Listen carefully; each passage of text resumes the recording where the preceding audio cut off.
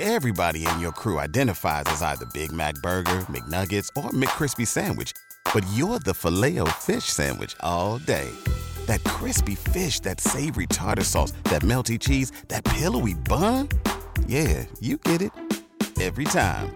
And if you love the Filet-O-Fish, right now you can catch two of the classics you love for just $6. Limited time only. Price and participation may vary. Cannot be combined with any other offer. Single item at regular price. Ba-da-ba-ba-ba.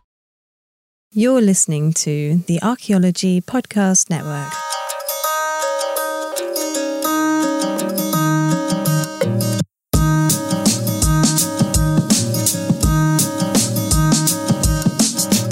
Hello and welcome to episode 64 of Archeo Animals, Cute Animals Galore. Woo! Yay! Huzzah! Much fun. Or something like that. Yeah. A very low energy start to what should be a very cute and fun episode, I think, hopefully.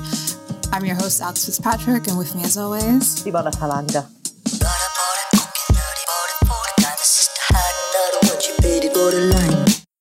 Yeah, I guess to get right into it, I mean, because we have a lot to cover. We spend so much of our time on this show talking about, like, weird animals and gross animals and dead animals, mainly dead animals, I guess, really. 98% dead animals, really. Fictional animals, you know, like, but we don't really get a chance to focus on the cutest animals on the planet. I mean, because we've devoted entire episodes on, you know, some very cute animals. We've talked about cats, we've talked about dogs and rabbits. So, like, we have covered some very, very cute animals over the last, over 5 years now. Yeah. Yeah. But, I mean, in a way, like, we have glanced upon sort of many cute animals, both in the past and present, but we've not really had the time to actually sit down and properly discuss them. So that brings us here and bringing together, you know, two of your favorite things, probably, cute animals and case studies for like one episode of like cutest case studies of all time, which is basically just going to be an hour of us going, aww.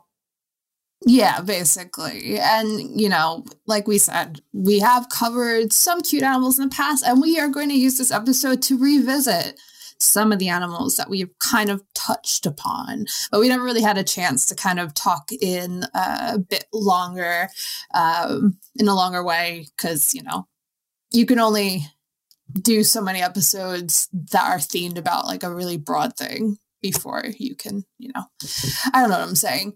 I'm already kind of ready to think about cute things, you know, just get myself going. So yeah, we'll be talking about some animals that we've talked about in the past, and we'll try and mention where we've talked about them in the past.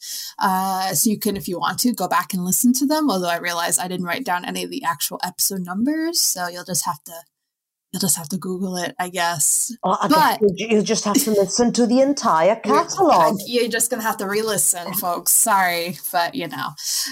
But we'll also talk about a few new ones that I don't think we talked about. Although, again, as Simona said, we've been doing this for over 5 years, so it's really easy to not remember. So, might as well start it off with an animal that we've definitely, albeit very, very briefly, covered, and it's the humble hedgehog, Erinacea species. Because, of course, you have a variety of species of hedgehogs. Pretty sure we discussed them in our sort of small creatures episode, specifically talking about hedgehogs in the Neolithic period. Yeah, we talked about them. I think the case study in particular was about Neolithic hedgehogs in Sweden and people measuring remains to kind of figure out where there's been connections between some of the islands like Gotland and Sweden in the past, because obviously that's the only way really hedgehogs will make it from the island to mainland Sweden. Which is like the one angle that makes them interesting from an osteological point of view. Of course, in the case of Britain, where which Alex and myself are most accustomed to, we'll see, they're not particularly useful. you can find them, so usually left through sort of like in environmental samples, because the remains do tend to be quite small, though not as small as some, some of the like smaller rodents and mice and rats, but nevertheless, still on the small side of life. And they've lived here for thousands of years, and they live in fields and and green areas, and it's like, oh, who'd have thunk? But the usefulness is that they are incredibly cute. Yes. I think even from talking about anything interesting about them anatomically, like osteologically, they are, it's what you expect from a skeleton. I think really the most interesting thing to talk about when it comes to like anatomically is their spines, which are hollow and they're made of keratin, the same material that makes up your hair, your nails, all that kind of stuff. And interestingly enough, I don't know if I've told you this, Simona, but hedgehogs have moved into my yard this year. Oh, very exciting. I actually even bought like a whole little habitat for them, which they are not using, obviously.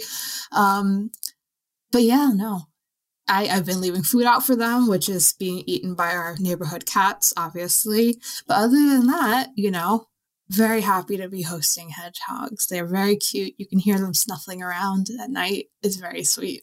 Makes me very happy.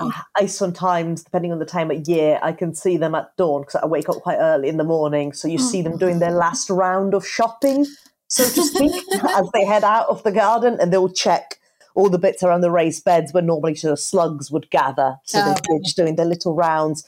I mean, I say they, like there is just the one male that's coming around at the minute that I can reliably see, whom I've called Plutarch.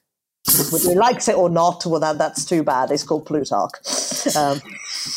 Speaking about Plutarch, I guess we could talk about how, hedgehogs have been in many cultures, both past and present. We're talking about archaeological uses of hedgehogs. They have been used and are still often used as a food source and a medicinal resource. But perhaps more interesting from an archaeological perspective, they have a vast footprint in iconography. Particularly, and I don't think we talked about this at all, but in later periods of ancient Egypt, you could actually find loads of hedgehog iconography, which is something I actually really didn't know about. I for some reason, I've never even really seen Egyptian hedgehog depictions, but there's loads. So for some reason, they're depicted in tomb reliefs, as little votive figures, as amulets, and perhaps most interestingly, as figureheads for boats, and not just like one boat. There are several boats, I believe, that have been found to have hedgehog figureheads. It's amazing. Cool. I mean, like, I take it back because I just said that they're not awfully interesting from an zooarchaeological standpoint. They are. It's just what I was referring to from sort of a paleoenvironmental reconstruction perspective. In the case of Britain, they're not terribly useful. But yes, they have been used for subsistence, and they're vastly used in iconography in other parts of the world as well. Yeah, I mean, there's a lot of cultural symbolism elements. It's associated with like protection for very obvious reasons, but also rebirth. But yeah, no, it's one of those things that I think we don't really have, even though we have hedgehogs in the UK, we don't really have like a big, long cultural kind of connotation, at least when it comes to archaeology, which is a shame. We should have hedgehog figureheads on boats. To be fair, like maybe like the ancient Egyptians just find hedgehogs cute. I mean, I'm sure you can buy hedgehog necklaces now. It's not necessarily an amulet or a votive figure, but just like hedgehogs. True. Very true. If they with my super like utilitarian, like, oh, maybe they just thought it was cute. Which the truth probably lying in the middle, that it's probably both. Yeah. Because I can assure you there's some Egyptians out there saying, yep, that's cute. I'm going to go put it on my tomb. Because it's cute. But yeah, to keep the cute train running, I mean, I think this animal is particularly cute and also a big meme nowadays, I feel like. The kids love capybaras. And just the fact that you that you said the kids like The kids love it. Just showed our age there. Yeah. It is a meme, although probably on the older side of it. But capybaras, hydrocoerus, hydroceris. Yeah, your Latin's going to be worked out in this episode. Which, if you've been following the memes in recent years, they just love everything and everyone. Mm-hmm. They go with everything. Yes. You put them somewhere, they'll make friends with everyone around them and then just sit there and look peaceful. It makes me so happy. I've seen so many iterations of it, them with like cats, them with like dogs, them with like sheep. I mean, it's great. Yeah. No, it's great. I wish I could like channel my inner capybara more often, but I'm just a fox with anxiety instead. We should all be like the capybara. For those who have not heard of the capybara, please come out from under your rock any minute now. But also, no, it's seriously though, it's the largest living rodent species. It has been used as a food source in many parts of South America, and that sort of is reflected in the archaeological record because, like, you do see that evidence of it being used for subsistence in archaeological context as well. Non-archaeological related at all. No. Do you want to go for it, Alex? Yeah, because I was like, I will admit that some of these cute animals we talk about had some very tenuous archaeological, because a lot of the animals we'll be talking about, a lot of them really don't have anything, particularly, I don't want to say interesting, but like a lot of them are kind of going to be, when we talk about them archaeologically, we're kind of just talking about, natural deposits and paleo-environmental applications of their remains, right? So I was trying to see something interesting with capybaras, and this is what I found interesting, and it has nothing to do with archaeology, but there's been some research undertaken on whether or not onsen, which are the Japanese hot springs, and if you look up pictures of capybaras, you'll find loads of photos of them hanging out in these onsen, are good for them. And spoiler alert, they are really good for them. And I wanted an excuse to share a photo of them just chilling with Simona, which I put in the show notes so she can look at it. Oh, I know. I love those pictures so much because it's like I will never feel that kind of peace in my life. My brain's too broken. For a slightly quick tangent, ever so quick tangent, you said about like many of these animals, there's not a lot going for them from a zooarchaeological standpoint.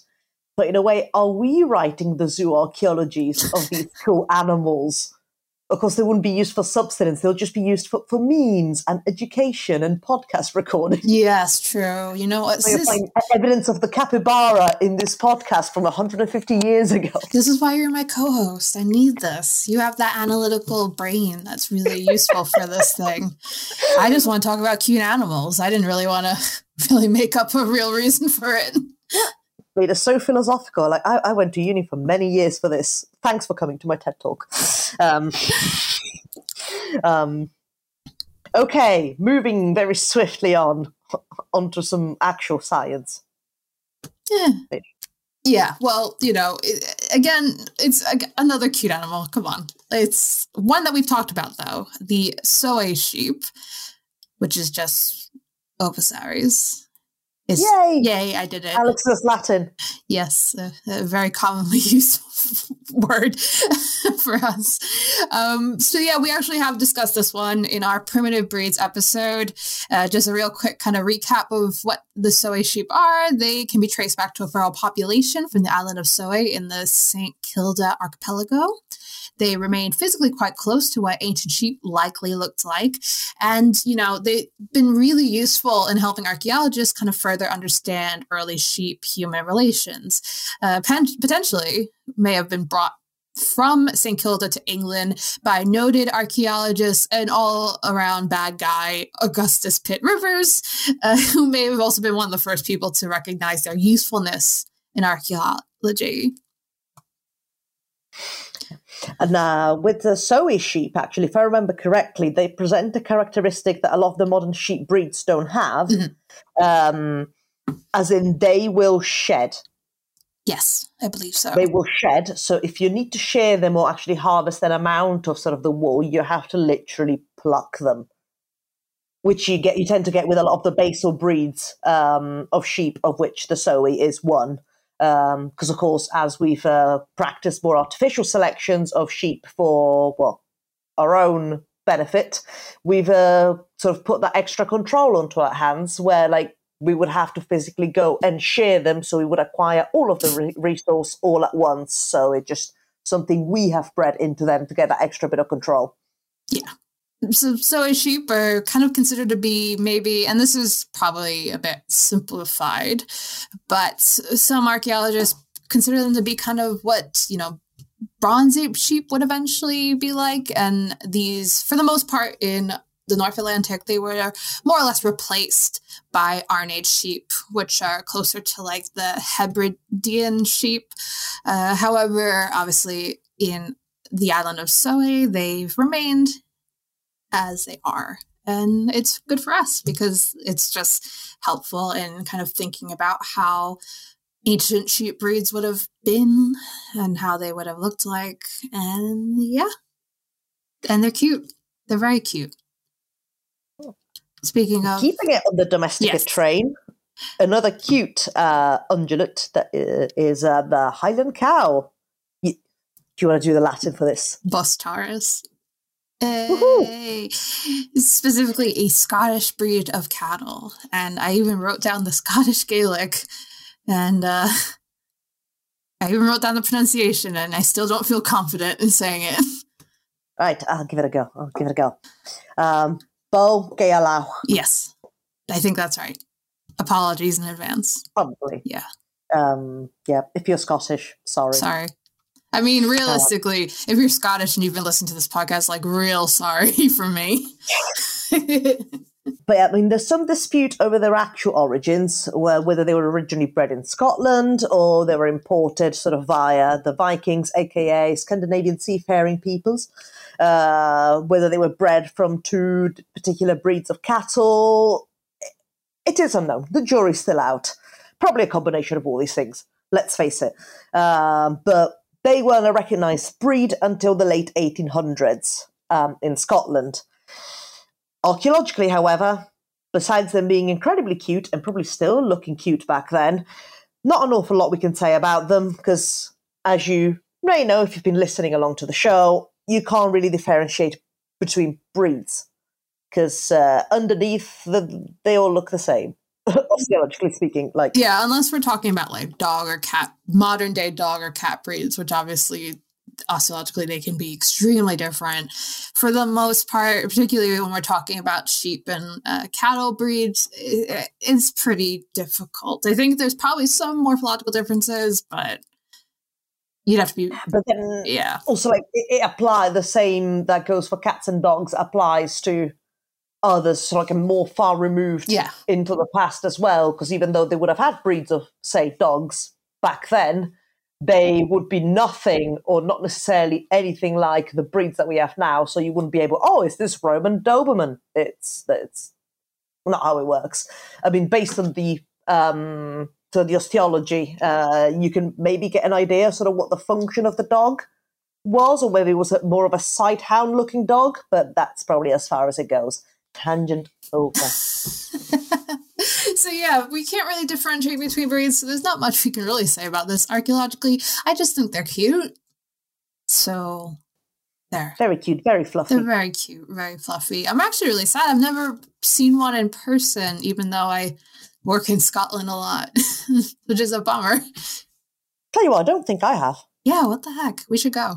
We should go specifically to find a Highland cow and bring it back with us. And you can take it like for the first 6 months of the year, and I'll take it for like the second 6 months of the year. Oh yeah, we'll have this pastoral thing going. Yeah. So when I've got it sort of in the south, and then you'll walk it up during the winter month, and then I walk it up the Yorkshire Dales. All right. Well, while we figure out the logistics of this plan, I think we should take a break, and we'll be back with more cute animals. Pulling up to Mickey D's just for drinks? Oh yeah, that's me. Nothing extra, just perfection and a straw. coming in hot for the coldest cups on the block. Because there are drinks. Then there are drinks from McDonald's.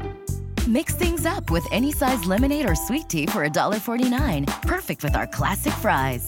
Price and participation may vary. Cannot be combined with any other offer. Ba-da-ba-ba-ba. Everybody in your crew identifies as either Big Mac Burger, McNuggets, or McCrispy Sandwich. But you're the Filet-O-Fish Sandwich all day. That crispy fish, that savory tartar sauce, that melty cheese, that pillowy bun. Yeah, you get it. Every time. And if you love the Filet-O-Fish, right now you can catch two of the classics you love for just $6. Limited time only. Price and participation may vary. Cannot be combined with any other offer. Single item at regular price. Ba-da-ba-ba-ba. Pulling up to Mickey D's just for drinks? Oh yeah, that's me. Nothing extra, just perfection and a straw. Coming in hot for the coldest cups on the block. Because there are drinks. Then there are drinks from McDonald's. Mix things up with any size lemonade or sweet tea for $1.49. Perfect with our classic fries. Price and participation may vary. Cannot be combined with any other offer. Ba-da-ba-ba-ba. And we are back with Archaeo Animals, episode 64. We're talking cute animals galore. And what's our next animal, Simona? It is perhaps the cutest of them all. Pretty sure they've also won a prize for happiest animal. Yes, they have. I saw that. And it is the quokka, Cetonix brachyurus. Now, we did discuss the quokka, I think, very briefly during our Oceania zooarchaeology episode. But they're basically a macropod species, which is a family of marsupials that also include kangaroos and wallabies. And as Simona said, they're the happiest animal because they do have a facial thing where they always look like they're smiling. I think it's referred to as the most selfie-worthy animal because of that. Because they do tend to be concentrated on the one island and they're super habituated because, of course, people are now flocking there to take selfies with them. But they don't seem to mind too much. So I guess, that's fine, so long as you're respectful. So like every other animal we're basically going to be talking about, they're usually kind of found as natural deposits in the archaeological record, really useful for environmental concerns, but that's more or less it. However, quokka remains found in mid-19th century whaling station sites along the Australian coast have actually shown signs of consumption. So archaeologists who worked on these sites believe that the European settlers were growing bored of their mainly salted mutton rations. They decided to hunt and eat the local quokka population. Unbelievable. So, yeah, among a lot of the many horrible things that settlers have done, that's pretty bad too. Moving swiftly on. I wish I had a nicer story to tell about the quokka, but that was mainly the one archaeological case study I could find, which really bummed me out as well. Well, we got to balance the good with the bad, don't we? True. Yeah, too much cuteness, it might send an overload. So we need to ground us with some horrible stories. Just like they probably ground the quokka. No, Sorry. No. Moving very swiftly onto an amphibian that has made it to the list. It's I guess it must have been increasing in popularity recently because I must have seen memes about it. It's the axolotl, Ambystoma mexicanum. Yeah, I mean, I feel like I see a lot of Instagram videos of axolotls because they're also, I feel like they're gaining popularity as a pet. I mean, people have always kind of had axolotls as pets, but I feel like I see more of them. Oh. There's one person who I think has an axolotl, and they basically take a dry erase marker and draw hair and a little bikini on the axolotl, just on the glass. I was going to say I thought I was drawing on the actual No, animal. no, Like, oh, no. no. It's just drawing like it's kind of funny. But yeah, I feel like I've seen a lot more axolotl content, and you know what? They're very, very cute. To be honest, they're we just talked about the quokka being one of the happiest animals, but I think axolotl also, because they've just kind of got like a natural. That's the word I'm trying to use. A natural smile, kind of. Yeah, sort of. Yeah, if you want to hear more about the axolotl from an actual scientific standpoint, we have covered it in our amphibian episode. But yes, biologically, it's basically a species of salamander that its uniqueness is that it remains aquatic throughout its life, as opposed to many other amphibians sort of move more towards land or towards, a more amphibious lifestyle in the name as they grow up. I think in that episode, we also talked a bit about the fact that axolotls, like many other amphibians, can regenerate their limbs, and kind of what that would mean on a zooarchaeological aspect is, could you see that in the zooarchaeological record? And I think we both decided we don't know, because we don't work with axolotls. Actually, because if they reform the limb, does it go through the fusion process again? Yeah, like we talked a bit, because I think I found like a study about that's kind of looked at how that process works from an osteological perspective, and I think you probably could, but between how their size and how long it takes for regeneration to happen, like identifying that would be potentially difficult. Yeah, because I guess I'm not sure whether it goes through the whole like fusion process, or the bones are reformed, already fused as they would in an adult. Yeah, I don't know. And so, what's the life expectancy? Because bone remodels after a number of years, usually to about 10 years in humans. I'm sure it's not too dissimilar in other species as well. So, no. I'm not getting into that. No, it's fine. Just listen to our old episode where we probably have this exact same conversation. But yeah, based, as you can tell maybe by their Latin name, Mexicanum, they are a culturally significant animal in Mexico, as well as more or less being native to Mexico. Zooarchaeological evidence points to a long-standing tradition as a food source, where they are often either grilled or boiled or roasted, and often served with peppers, particularly among the Aztecs. And it's observed that their kind of regenerative properties may have impacted local mythology and folklore, as well as its symbolic value in Mexico. Also, apologies in advance, because a lot of the archaeological stuff we'll talk about is about eating these animals, which, it's just what happens. But yeah. Well, as we said, the good and the bad. It's like, and then behold, the axolotl, like this cute amphibious creature. Boil and mash and put him in a stew. Yeah, I mean, chickens are cute, and I eat chickens, so can't judge. Moving on to something that looks sort of like a chicken, but also not quite. Should we say a duck? Yeah, I was going to say, maybe more of a duck. Yeah. It had to make it here. It's the platypus, everyone. Ornithorhynchus anatinus. Which, of course, we would have covered in our Oceania episode. Yes.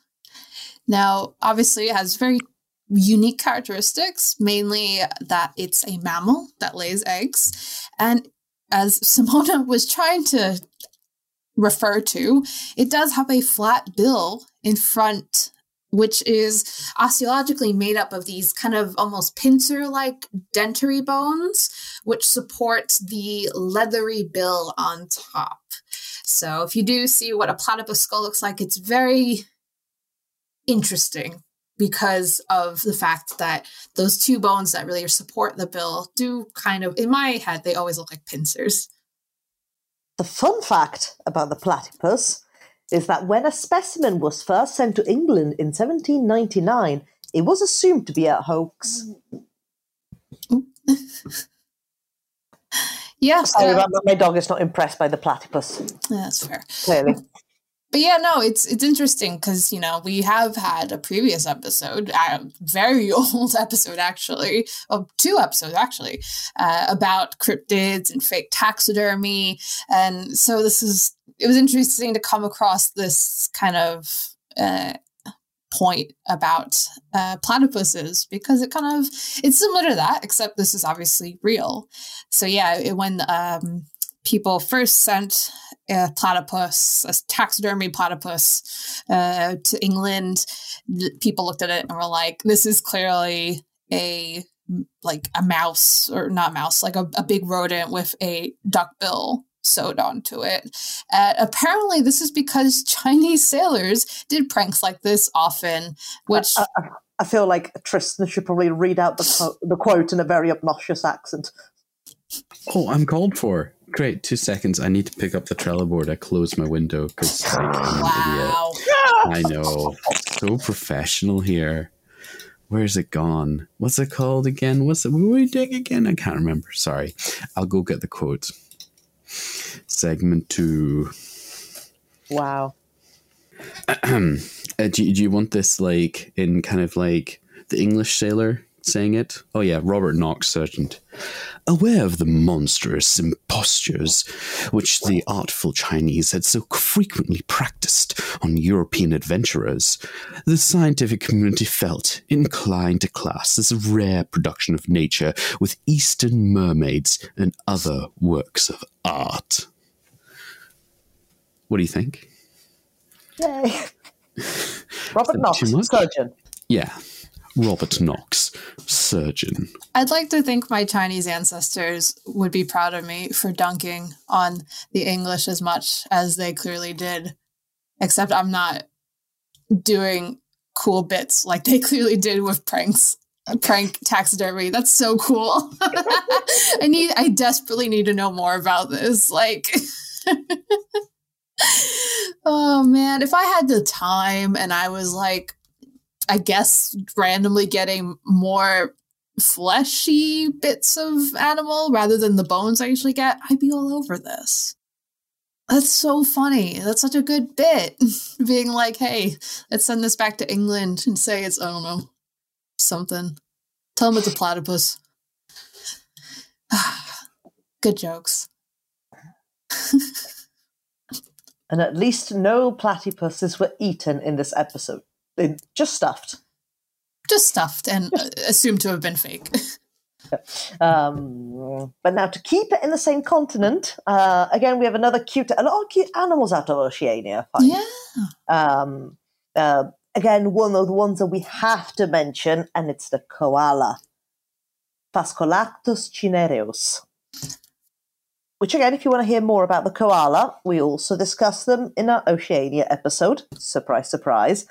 As they are a marsupial. And in fact, the only living species from the Phascolarctidae family. So koalas obviously have a very strong preference for eucalyptus leaves from eucalyptus trees. I think that's kind of what most of us would think about when we think about koalas, but they are often linked to other species of trees as well, like the acacia, I think, is another one. There's a couple other trees that they will, hang out in, which is, sounds like it's not that interesting, but it's actually quite important from an archaeological perspective. So koala remains and their preferred trees have been really useful in examining how past climate change have impacted the distribution of both the fauna and flora here. So both the distribution of koala bears as well as, I know they're not bears, but you know what I mean, koalas, and also the trees that they love so much. And this is one of those really interesting applications of zooarchaeology, which we have also talked about in a previous episode, about how they're able to use data from the past to potentially predict responses to the future. So this data that they've generated from looking at koala remains in the archaeological record have been used to kind of predict maybe what the responses of the population would be to both present and future climate change. Unsurprisingly, probably wouldn't be great. But, Good to know. No, but yeah, we covered that in a case study for the Oceania episode. So again, if you're interested, please go back to that. And actually, if not, take it up a notch and go to the entire mini-series that we've done, where we cover sort of various regions of the world and the zooarchaeologies within. So treat yourself.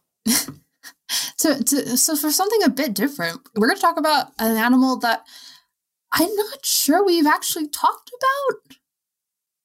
Potentially in passing a few times. Yeah, but it's not one of those animals that we really would have dedicated a whole episode to. No, again, I feel like it's one that we may have covered sort of in the North America episode. Maybe, yeah. Perhaps in one of its iterations, so to speak. It's a beaver.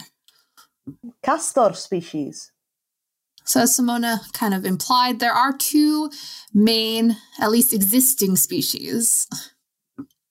You can go for it. The North American beaver, Castor canadensis, and the Eurasian beaver, Castor fiber. So it's the second largest species of rodent after the capybara, of course. And obviously, their probably most interesting anatomical feature, besides their massive incisors that they share with a lot of their other rodent family members. But the other thing is probably their tail, which is actually made of flattened caudal vertebrae, which is something for some reason I've literally never thought about, given that they are quite flat, unlike a lot of other animal tails, which are more, three-dimensional, I guess. And they're covered with a hairless, leathery outside, and they mainly store fat inside, which they can draw upon if they need to for, extra energy.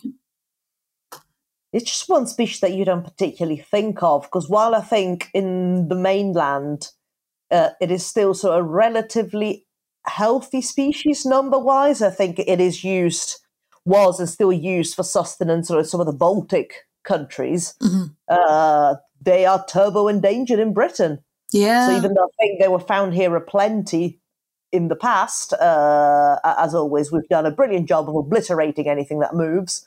So I think there's a few sort of populations in Scotland and a few other places where they've been introduced, but they're not doing too great. Were they what? I feel like they were recently reintroduced to some areas, or am I making that up? Potentially, I think a few locations in Scotland.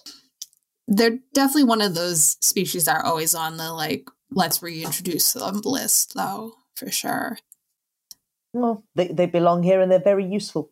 Yeah, and archaeologically, they're also really useful as they're a taphonomic agent. So obviously, they make burrows, which can cause a lot of post-depositional sedimentary activity. And obviously, they can create ecofacts through gnawing wooden materials. And they're also found in the archaeological record in kind of hunting contexts as well. They're very much desired for their pelts, but also is it castorium? Is that how I say it? I should look up how to pronounce that. I think so. Castorium. Castorium, yeah. Which is used for perfume and medicine and as flavoring. And it's probably best to not think about where it's from, which is their castor sacs, which is like next to their urethra, I think. Oh, lovely perfume. Yes, and food flavoring. Yum, yum. And to really round off this great, interesting fact about them, they poop in the water. And not only do they poop in the water, because of what they, chew on, their poop often just creates balls of sawdust. It's not something I've ever thought about in my life, and I'm sure it's not something you've ever thought about in your life, but now we all collectively know about this. I don't know, to speak for yourself, it used to keep me up at night. I wake up 3 o'clock in the morning. It's but how do beavers poo? What does their poo look like? What's the ratio? Now I know. Sawdust. The fact that it's also specified as like balls of sawdust. So now it's like, if you ever come across a ball of sawdust and you're like, oh, that's interesting, and you go to lean and pick it up, have a second thought. You may not know where that's from, but now you actually kind of know where that's from. So while you reassess the ball of sawdust that you found in your pond in the garden, we'll take a break. It is weird. I've never really thought about that. Everybody in your crew identifies as either Big Mac Burger, McNuggets, or McCrispy Sandwich. But you're the Filet-O-Fish Sandwich all day. That crispy fish, that savory tartar sauce, that melty cheese, that pillowy bun. Yeah, you get it. Every time. And if you love the Filet-O-Fish, right now you can catch two of the classics you love for just $6. Limited time only. Price and participation may vary. Cannot be combined with any other offer. Single item at regular price. Ba-da-ba-ba-ba. Pulling up to Mickey D's just for drinks? Oh yeah, that's me. Nothing extra, just perfection and a straw. Coming in hot for the coldest cups on the block. Because there are drinks. Then there are drinks from McDonald's. Mix things up with any size lemonade or sweet tea for $1.49. Perfect with our classic fries. Price and participation may vary. Cannot be combined with any other offer. Ba-da-ba-ba-ba. And we are back with episode 64 of Archeo Animals. We're looking at the cutest animals ever. And we're going to start off with our next animal. Tristan, if you can. Penguins. Sphenici, their species. That's a reference for 5 people, I guess. Well, it was the Graham Norton show. That's more than 5 people. That's like 10 people. We have listeners from different countries, you know. Oh, if you don't get the reference, Benedict Cumberbatch, actor, cannot pronounce penguins properly, so it says penguins. And the BBC thought to put him on a nature documentary about penguins and have him kind of try and work his way through that. I think that they knew what they were doing. Sorry. Back to the show, ladies. Anyway, they were talked about briefly in the Antarctica episode. Yes, we did do an episode on the zooarchaeology of Antarctica. We talked about it for an hour. You should go listen to it. It was a lot of work, but I think it was very interesting.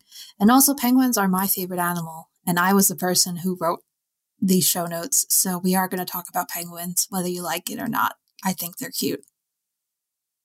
Just saying. Well, to be fair, worth noting, even though they're mainly associated with places like Antarctica, they're also found in Australia, New Zealand, and South America. Yeah, it's one of those things I feel like is really easy to forget. They are not just Antarctica. They're in a lot of more temperate places. So the largest species is the emperor penguin. Aptenodites forsteri. And the smallest is the blue penguin. Eudiptula minor. And it's also called the fairy penguin, and that is so cute. It deserves it. I love it. It is a fairy penguin. Now, unfortunately, we are going to talk about people eating them. So, because archaeologically, again, you know, penguins are just seabirds, right? So they have been heavily used in past subsistence, particularly throughout the Holocene, and they're basically found in these archaeological contexts. They actually make up 80% of the total bird biomass in southern oceans. And perhaps more importantly, if you've never seen what a penguin skeleton looks like, please look it up, because you will be shocked to look at that neck. If you look up this penguin skeleton, it's like all vertebra and then like 2 big legs. And because penguins are just kind of like, you know, like big blobs, you don't really think about them squeally. And then you look up a skeleton, you're like, oh. Hashtag big chunky necks. Big chunky necks, yeah. It's like one of those things where it's like, it makes sense, right? But it's a bit weird. Yeah. They're so cute, though. I do like a penguin. Especially baby penguins. Yeah. Oh, and they hold them between their feet. It's the cutest thing in the world. The baby emperor penguins that are kind of sort of grey and fluffy. Like yeah. Oh, they're so cute. Oh man, there's a comedian that I knew really liked penguins, and I like hung out with him after a show, and he showed me he had this huge tattoo on his arm of just a penguin, and I always think about how he refers to penguins when I think about penguins, which he's like, they're just wiener dogs that are walking on two legs. And he's right, they are wiener dogs that are walking on two legs. Anyway, kind of in the bit of a similar yeah, just in a much bigger wiener dog with no legs. Yeah. Beluga whales. Delphinapterus leucas. Now, I don't know if you thought this was a cute animal. This is like an animal you think of when you think of cute animals, but I think beluga whales are really cute. The whales are cute. They're majestic. Yeah, and also, weirdly enough, what I just realized right now is with penguins and beluga whales put right next to each other, these are two things that I have really strong memories writing reports about in grade school. So this might be my subconscious really talking to me. Like I've really internalized these two animals as cute animals from a young age. But I mean, they're very cute they are. Even the big bump on their head is cute. Yeah, so, we have talked about whales in various episodes. They're obviously incredibly important elements of coastal life. We have loads of really interesting archaeological context for whales, particularly here in the UK. But I really want to talk about beluga whales because they're so cute. I mean, as Simona just mentioned, they have that big bump on their head, and it's so cute that they even have a cute name. It's literally called a melon. Like, it's called a melon.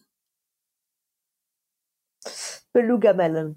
Beluga melon. It's mainly fatty tissue, and it's technically an organ that helps with echolocation, like even to the point that it even slightly changes shape based on the sounds being made. And again, that's so cute. So now to the bit where they eat them. Yeah, a bit, but it's a really kind of interesting element, because really, like, whales are really interesting on an archaeological perspective because of the fact that they're not only consumption, like food resources, but they're also kind of material resources as well. Obviously, we have loads of really interesting artifacts made from whale bone, which I always found really interesting and amazing to look at. But more specifically, indigenous populations in the Arctic have utilized beluga whales for both subsistence as well as tool making. Now, unfortunately for belugas, they can get stuck quite close to shore when temperatures quickly drop, and that causes ice to form. So them, along with narwhals, can often be really accessible for hunting, and again, for being used for tool making. So that tends to make very fragmented bone assemblages. But fortunately for us, zooms, or zooarchaeology by mass spectrometry, which we have talked a lot about in our podcast episodes, they've made that quite easy for identification purposes, which is great. But next up, we're keeping the sea theme going. Yeah. Because we're moving on to sea otters, Enidra lutris, which is technically one of the smallest marine mammals, but also mustelid-wise, it's actually the heaviest. Which I've never really thought about them being mustelids, but they are. Yeah. Sea otters are an example of a keystone species, which is, we've mentioned this in the past, but just to reiterate, it's a species with a significant influence on the wider environment that doesn't necessarily correlate with the size of its population. So that's when it comes in very useful paleoenvironmental reconstruction. So traditionally, sea otters have been used for both pelts and as food by indigenous people, including the Tlingit people in Alaska and Canada. And one of the really interesting things about zooarchaeological work with sea otters, and kind of one of the reasons why I wanted to mention them in this episode, although they are so cute. And I don't know if you've seen these videos, Simona, of when they hold hands in the water. Yes. They don't float away. That's like the cutest thing in the world. Oh, to be a little sea otter getting their hands held in the water. I'm in a really good place mentally, guys. It's fine. Have you gone to your capybara place? I've gone to my capybara place, and then in there I've gone into my sea otter place. It's like a multiple mind palaces of cuteness. Imagine a sea otter holding a capybara by the hand. My heart's gonna stop. I'm just gonna die in the middle of this podcast. A capybara's going to need like a buoyancy aid or something, but yeah, it's fine. It's fine. We can get a life preserver on them. But yeah, going back to kind of a more serious topic, there's been some really interesting zooarchaeological work. Even you can even refer to it as kind of decolonial zooarchaeological work that's been done in collaboration with Tlingit people, which has shown that what we traditionally use as cut mark typologies in zooarchaeology are actually not useful in investigating butchery for sea otters. So, obviously we have cut marks that we associate with butchery that is usually useful for most animals, particularly domestic animals, but you can't really apply those to sea otters. So zooarchaeologists have taken kind of modern day processed sea otters and compared them to archaeological ones to really get an idea of what we might be missing as far as having typologies. And also it's been able to showcase the importance of pelts for Tlingit ancestors when it came to utilizing sea otters. So it's a really cool study, to be honest, and something that, again, I don't think most of us would think about. So that's why it's really important to have kind of indigenous worldviews as part of archaeological interpretation. Mm-hmm. And also like bringing these communities on board for what is actually their heritage. Exactly. So, all good in my book. And all sea otters are cute. We're getting out of the ocean, though. Don't worry. We're getting out of the water. We're getting quite far out of the water. Yes, we're going bigger of that as well, because the next one is giant pandas. Ailuropoda melanoleuca. So we have discussed them a little bit in our episode on Asian archaeology, which is obvious because they're kind of the icon for modern day China. But weirdly enough, it's not really an animal that's had a long history of iconography. You actually can't really find like a long-standing historical tradition of the panda being utilized as like an icon for China or even for like imperial power or anything. Like it's just kind of been a more recent invention. I guess maybe as the numbers dwindled. Yeah. Possibly. So there is one historical instance of its significance, which is the Empress Dowager Bo, who lived during the Han Dynasty, allegedly had a pet panda in her garden, which I would love that to be me, but it's not. So this is up for debate, as we don't really have that much evidence to go and support this. But when archaeologists did find her tomb complex, they actually found a panda skull in it, which is really interesting. She might have also just liked pandas. Who knows? Yes. And to keep it in the panda realm, well, it's still like same sort of genus-ish, because we go from Ailuropoda to Ailurus species. Close enough, probably. It's the red panda. So, I mean, like, it's not actually that closely related to the giant panda, although they do have one thing in common. They're both super cute. Though they are actually closer to raccoons. More on that later. There's actually two species of red panda, the Himalayan red panda. Ailurus fulgens. And the Chinese red panda. Ailurus thiani. And they are really cute. I mean, they're one of those things where it's like you see videos of them and you're kind of like, that could be like a person in a costume. They're just so cute and like, I don't know. I guess because their face is so round. Yeah, like my face is round. I could be a red panda. You can be whatever you wish to be. Oh, thank you, Simona. If your Archeo Animals also comes with affirmations. So, like the giant panda, it's difficult to find historical documents to connect it to like older folklore, cultural traditions.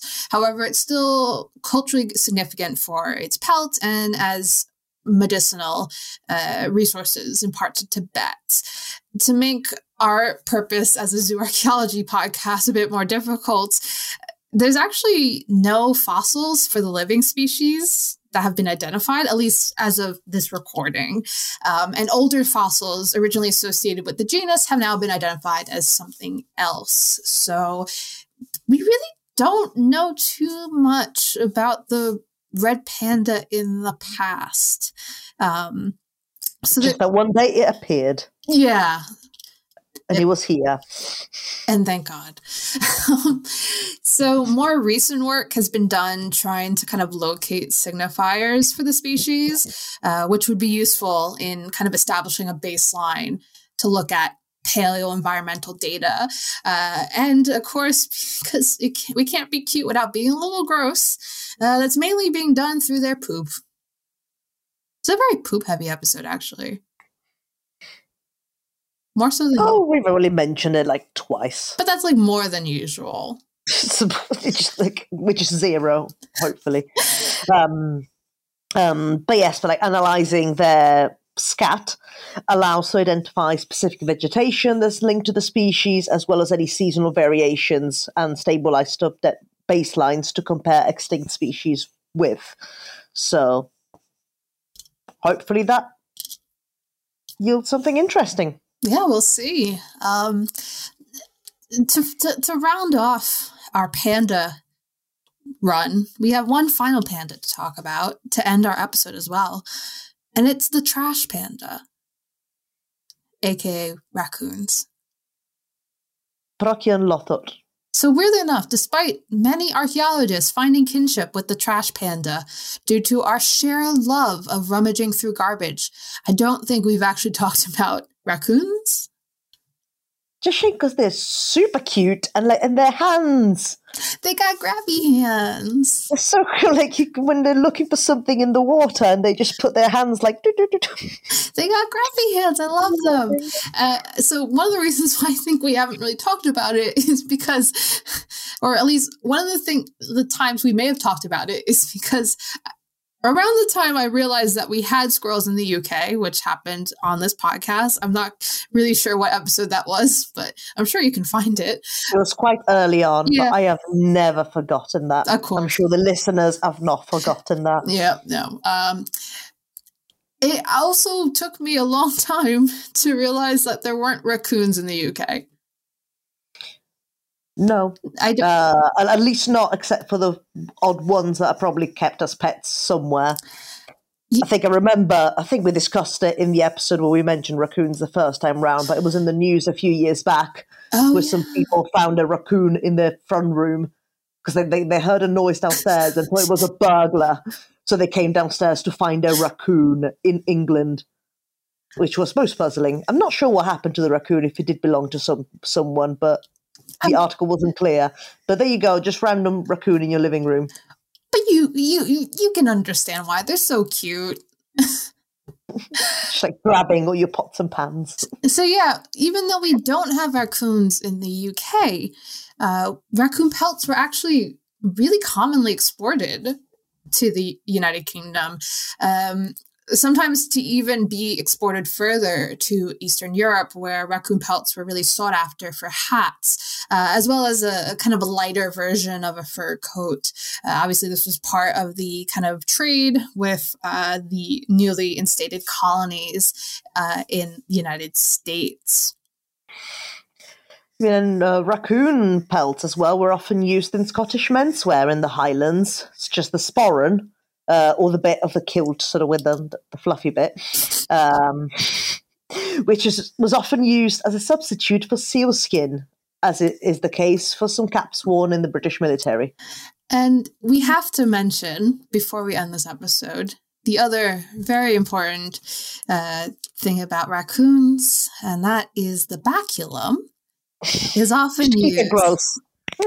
It's often used as a toothpick in parts of the southern United States, often referred to as a Texas toothpick. Indigenous people have used them in the past to pack pipes, and moonshiners still use the baculum, particularly the raccoon baculum, to distill their moonshine. If you go to a roadside attraction in a lot of parts of the south of the United States, you can actually buy raccoon baculum because they're seen as a good luck charm. Now, what are baculum, you may be thinking? We have talked about in this in the past, but it's the penis bone. So, yeah. So still balancing that out, with the cute and gross. Yes. And that's a good way to end the episode, I think. Now, just a reminder, if you haven't caught our last episode for some reason, we have announced that the show is ending. This is our second to last episode, and what a great second to last episode to have. But our last episode is coming up, so stay tuned for that. And in the meantime, you can still listen to our entire archive on the Archaeology Podcast Network, wherever you get your podcasts. It's always nice to still, give us a nice review for all time's sake.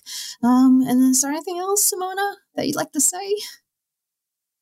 As usual, any hate mail can go to Tristan. Yeah, even long after we're gone, just keep sending the hate mail to Tristan. I think it keeps him alive. I think it's really important for him to get that. Great, thanks both of you. Yeah. All I get is fan mail, saying, Tristan, why don't you do more impressions? Tristan, why don't you contribute more? Be part of this podcast. Tristan, your jokes are so funny. Okay. Turn the knife a little bit more. My God, can we just get a bonus episode of Tristan doing puns? Oh, I don't know. It doesn't really work. Like, my humor works. Oh, I'm like a parasite, My own humor. You could just stop right there. Feeding off other people. But we should mention that the final episode that we're doing will have a special treat for everybody. We are going to be working on a bingo card, aren't we? Yes. Yeah? And Tristan's going to make that. Tristan's going to make it. So in anticipation of the final episode, just think about the kind of things that you're used to hearing on here. And let's see if we can play bingo. Otherwise, we'll see you in our final episode, folks. Goodbye. Bye.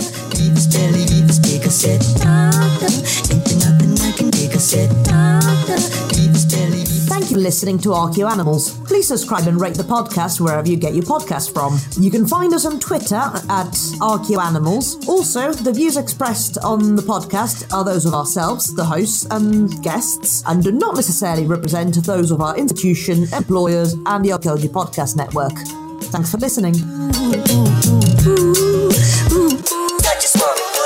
This episode was produced by Chris Webster from his RV traveling the United States, Tristan Boyle in Scotland, DigTech LLC, Culturo Media, and the Archaeology Podcast Network, and was edited by Chris Webster. This has been a presentation of the Archaeology Podcast Network. Visit us on the web for show notes and other podcasts at www.archpodnet.com. Contact us at chris@archaeologypodcastnetwork.com.